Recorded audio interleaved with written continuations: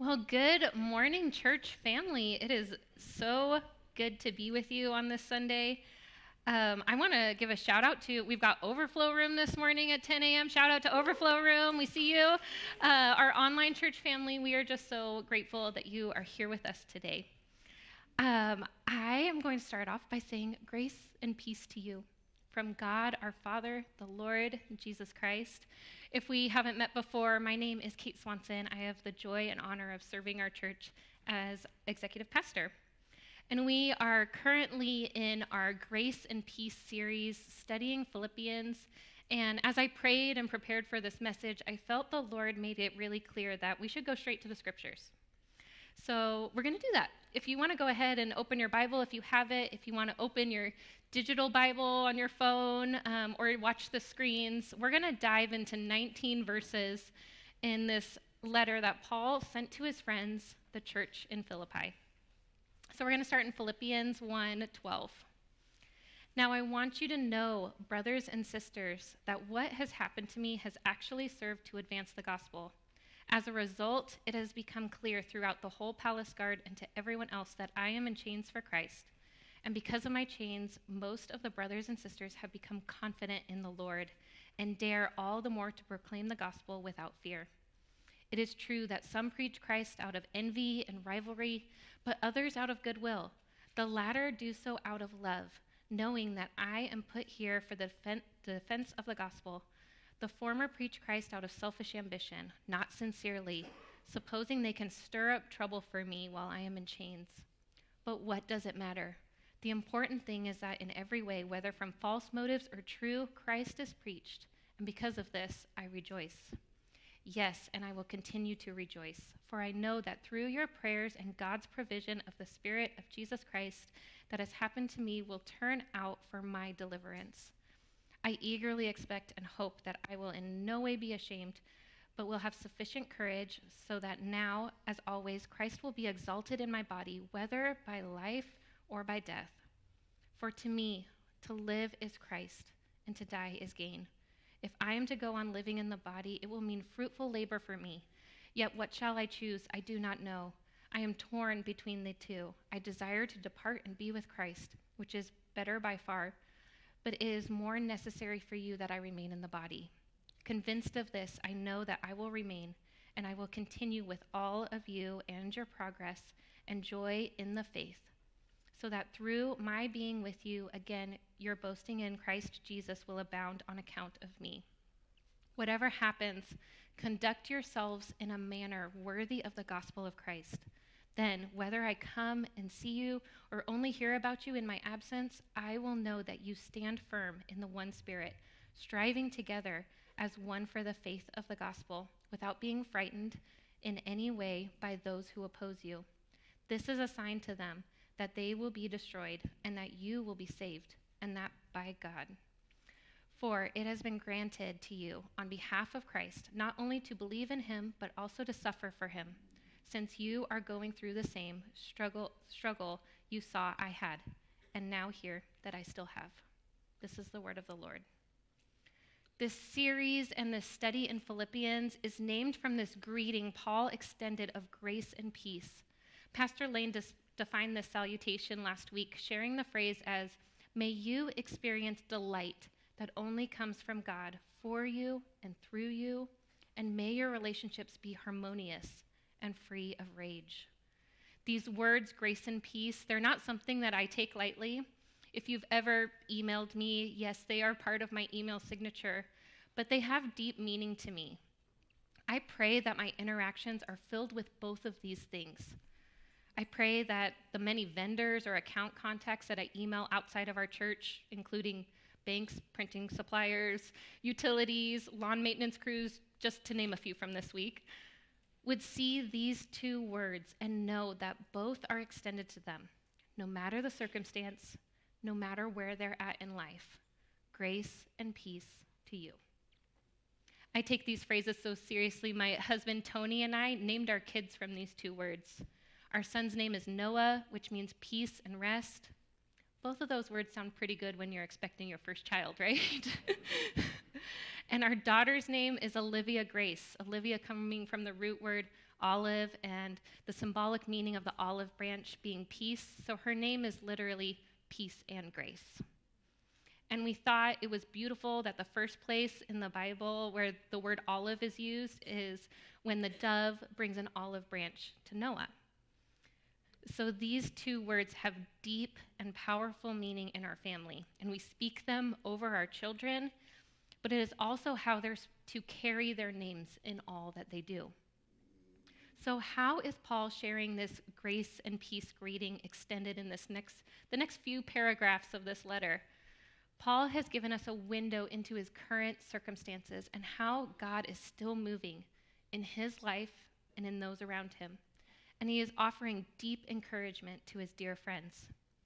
A bit of context on this letter: Paul helped start a 30 to 40 person church in Philippi, a Roman colony filled with many retired Roman soldiers. The Philippians became friends and supporters of Paul. They collected money to assist him in prison. And Paul is sharing these updates, but mainly appealing to how they should respond to hardship with joy. Paul is encouraging the Christians to have boldness and to proclaim the gospel without fear.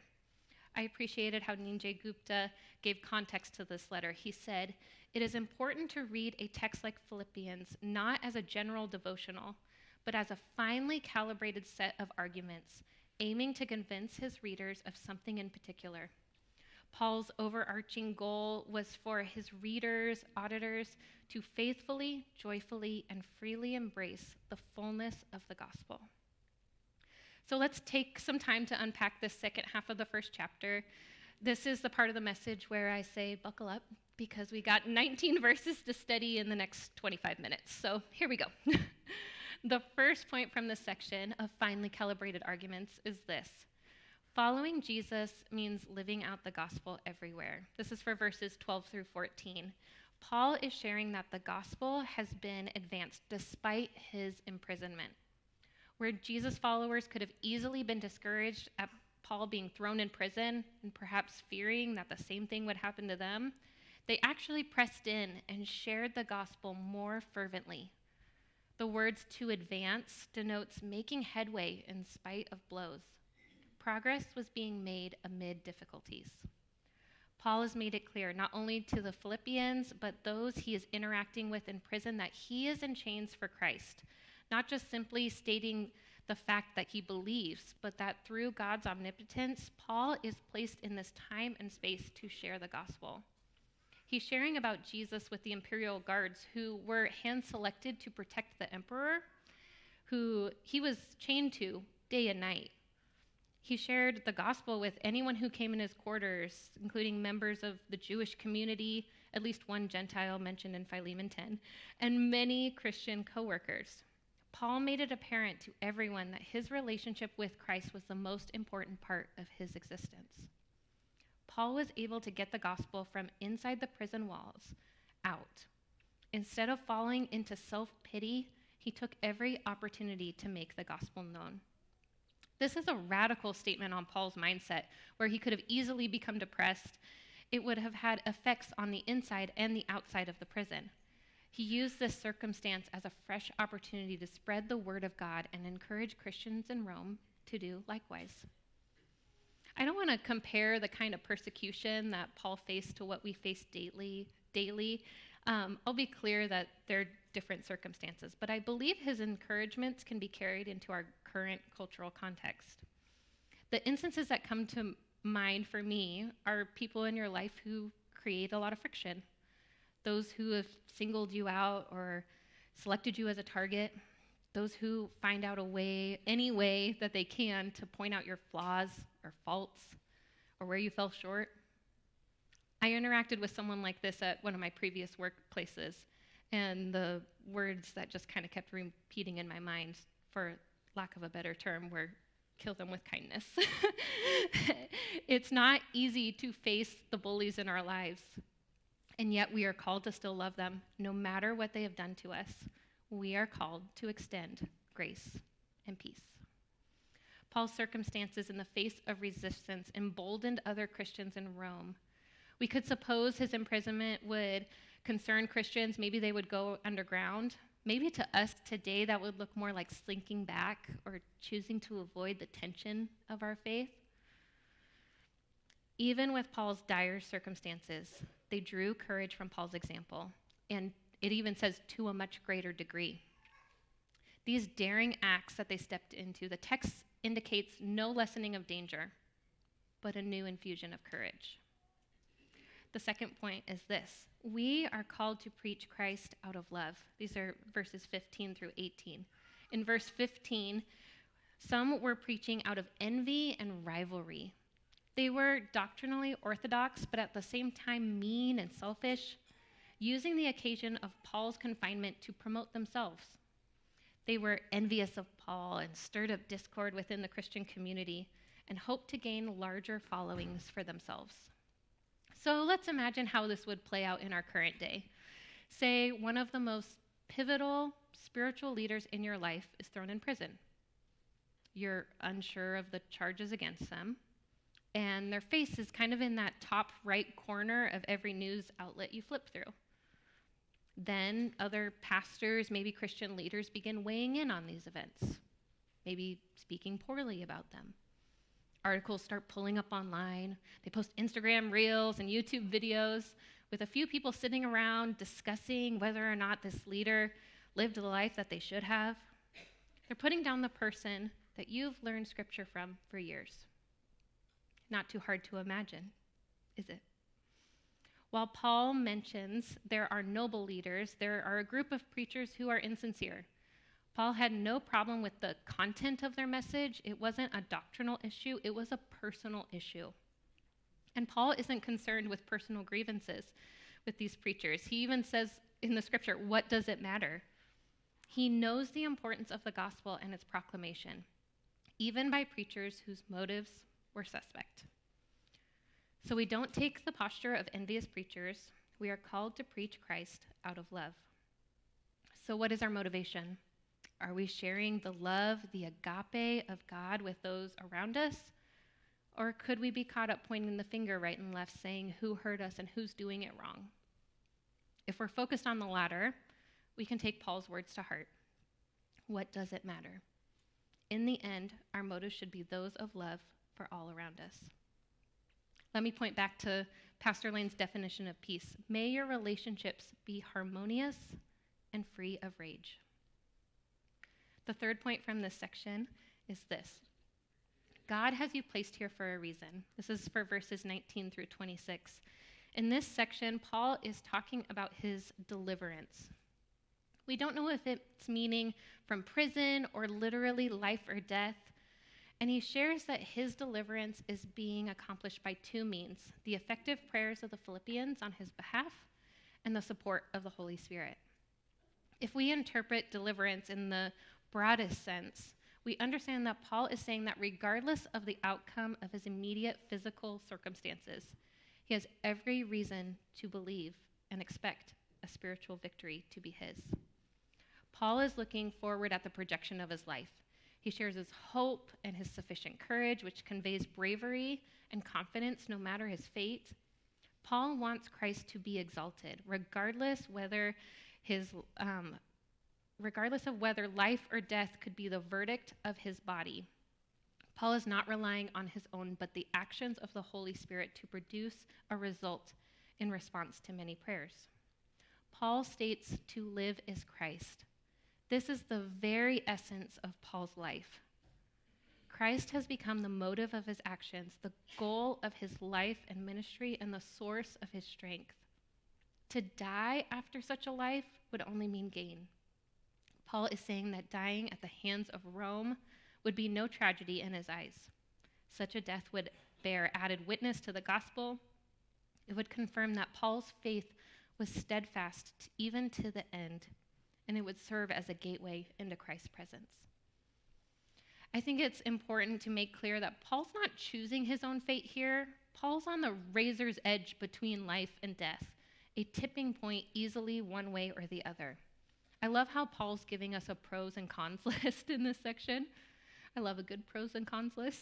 So he's going, to live is Christ, to die is gain. When you are bound in prison, what would you dream about? He's lying in prison, in chains, unfed, no medical care.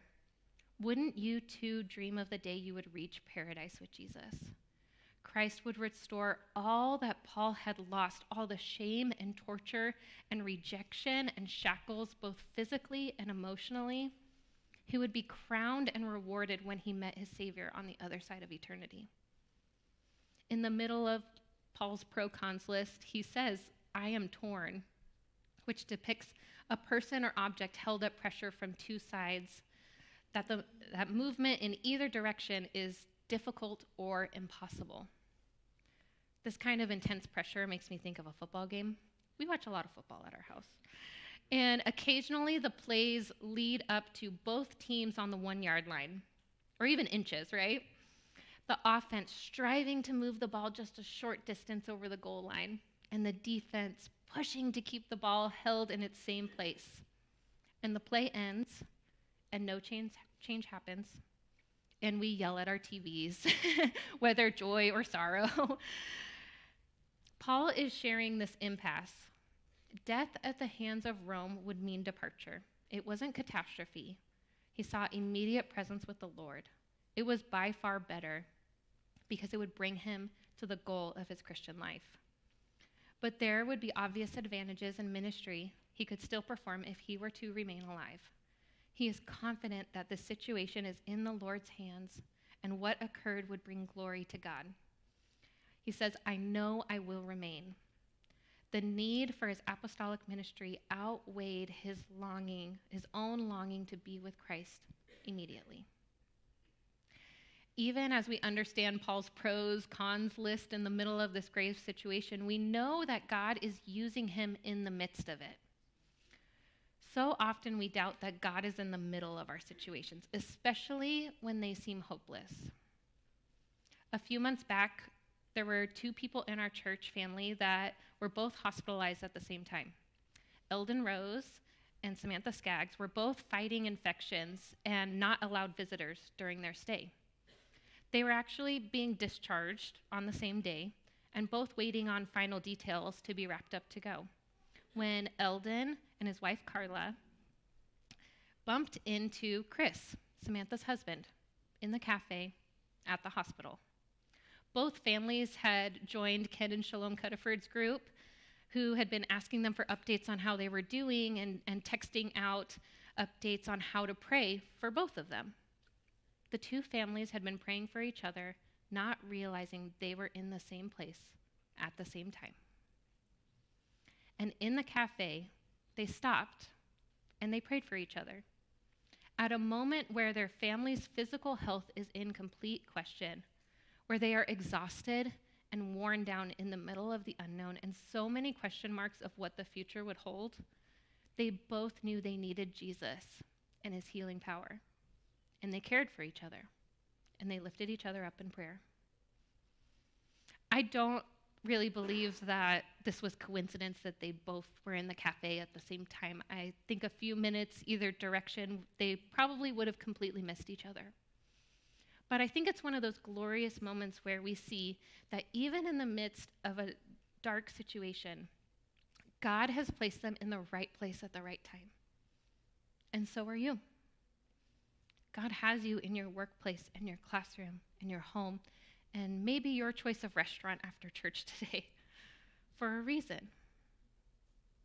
It takes us stopping in the moment and embracing that you can carry the gospel to those around you. The last point is this: stand firm in living a gospel-worthy life. This is for verses 27 through 30. And verse 27 is worth a reread. Whatever happens, conduct yourself in a manner worthy of the gospel of Christ. Then, whether I come see you or I only hear about you in my absence, I will know that you stand firm in the one Spirit, striving together as one for the faith of the gospel. This is the primary exhortation of the whole letter in Philippians. Let's read it again. Whatever happens, conduct yourselves in a manner worthy of the gospel of Christ. Then whether I come and see you or only hear about you in my absence, I will know that you stand firm in the one Spirit, striving together as one for the faith of the gospel. Paul is saying that whatever happens, you should stand firm in one Spirit. He is sharing that the responsibility of spiritual growth is ultimately resting on the Philippians. Whether Paul was released and saw them again, or Paul only heard or received letters of how they were doing, this statement is the same. Conduct yourself in a manner worthy of the gospel. Paul uses the verb which literally means to live as a citizen. When this phrase is repeated in the New Testament, it's not a political term, but Paul is sharing that their citizenship to the gospel as he relates to the proud Roman culture that they're in. Roman citizenship is a great privilege. Every Roman knew that good citizens cared for the welfare of the society. He's saying, look, you have a higher calling, a more significant citizenship. And there is unity found in the phrase one Spirit in how they think and what they do. This denotes a man's highest center of motivation, and his actions are to be empowered by the Holy Spirit. They are to contend together in a joint effort. This is an athletic metaphor of teamwork as a reminder that a unified effort is needed to be victorious. They needed each other, and we need each other.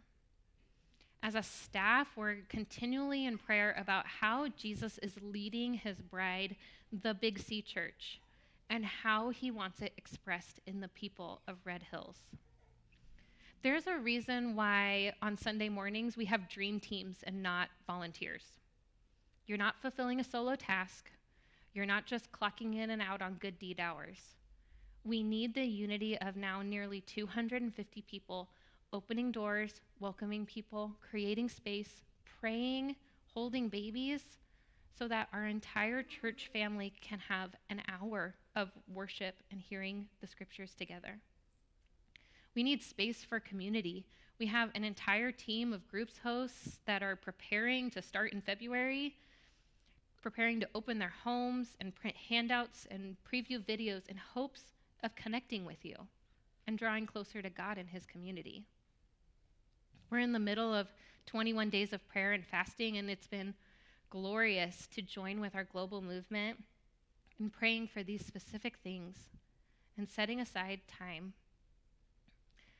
to pray and setting aside some of the things of this world that we're too tied to.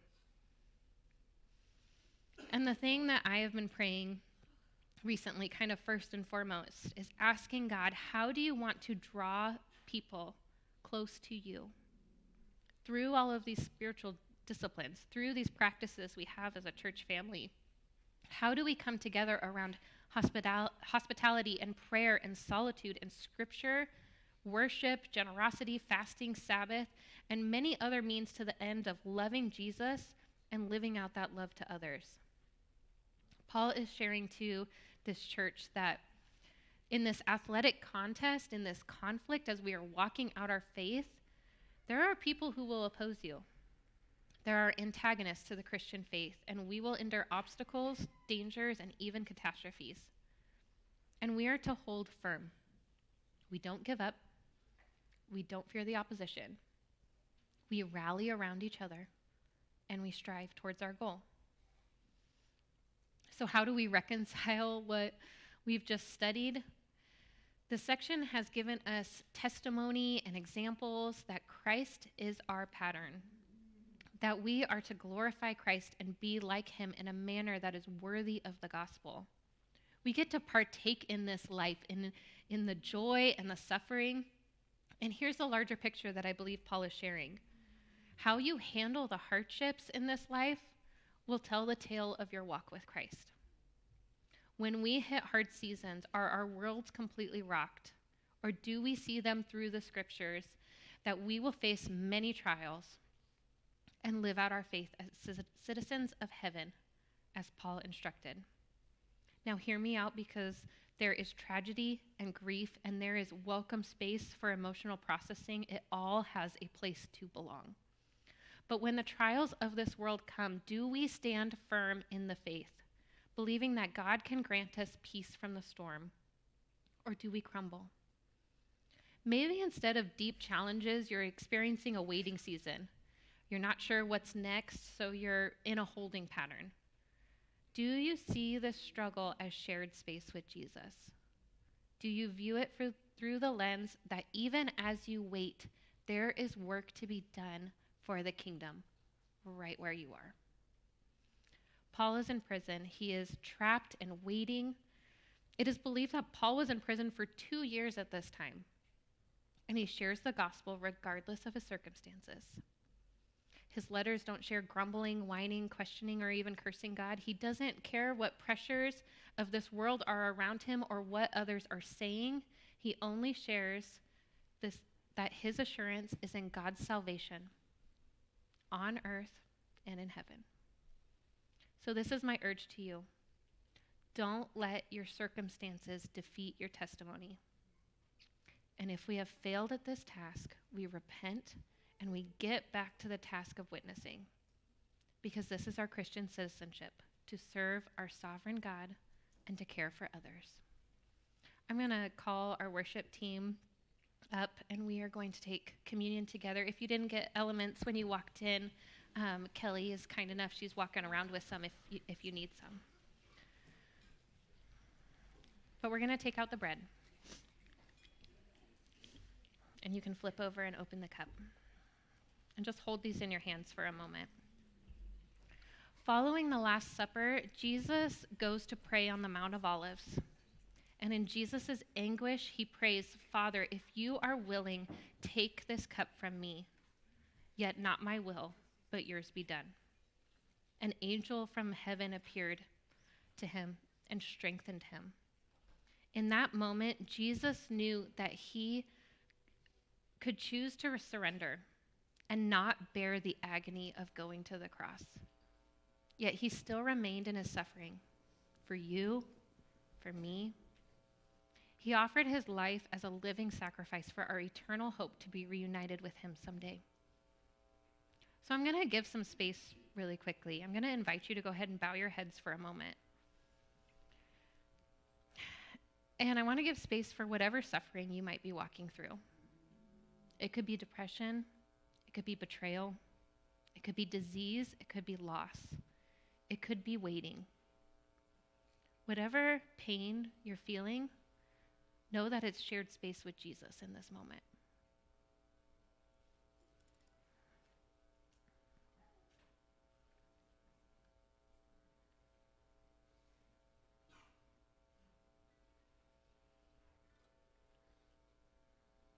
So this cup and this bread, it represents the greatest sacrifice our God and our Savior made for you.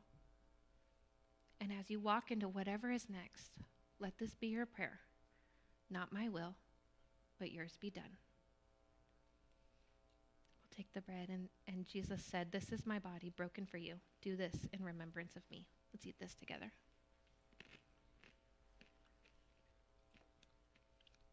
Jesus said, "This is my blood shed for you. Do this in remembrance of me." Let's drink the cup together. I'm going to invite our prayer teams to the tables. They're kind of in the wings at each corner.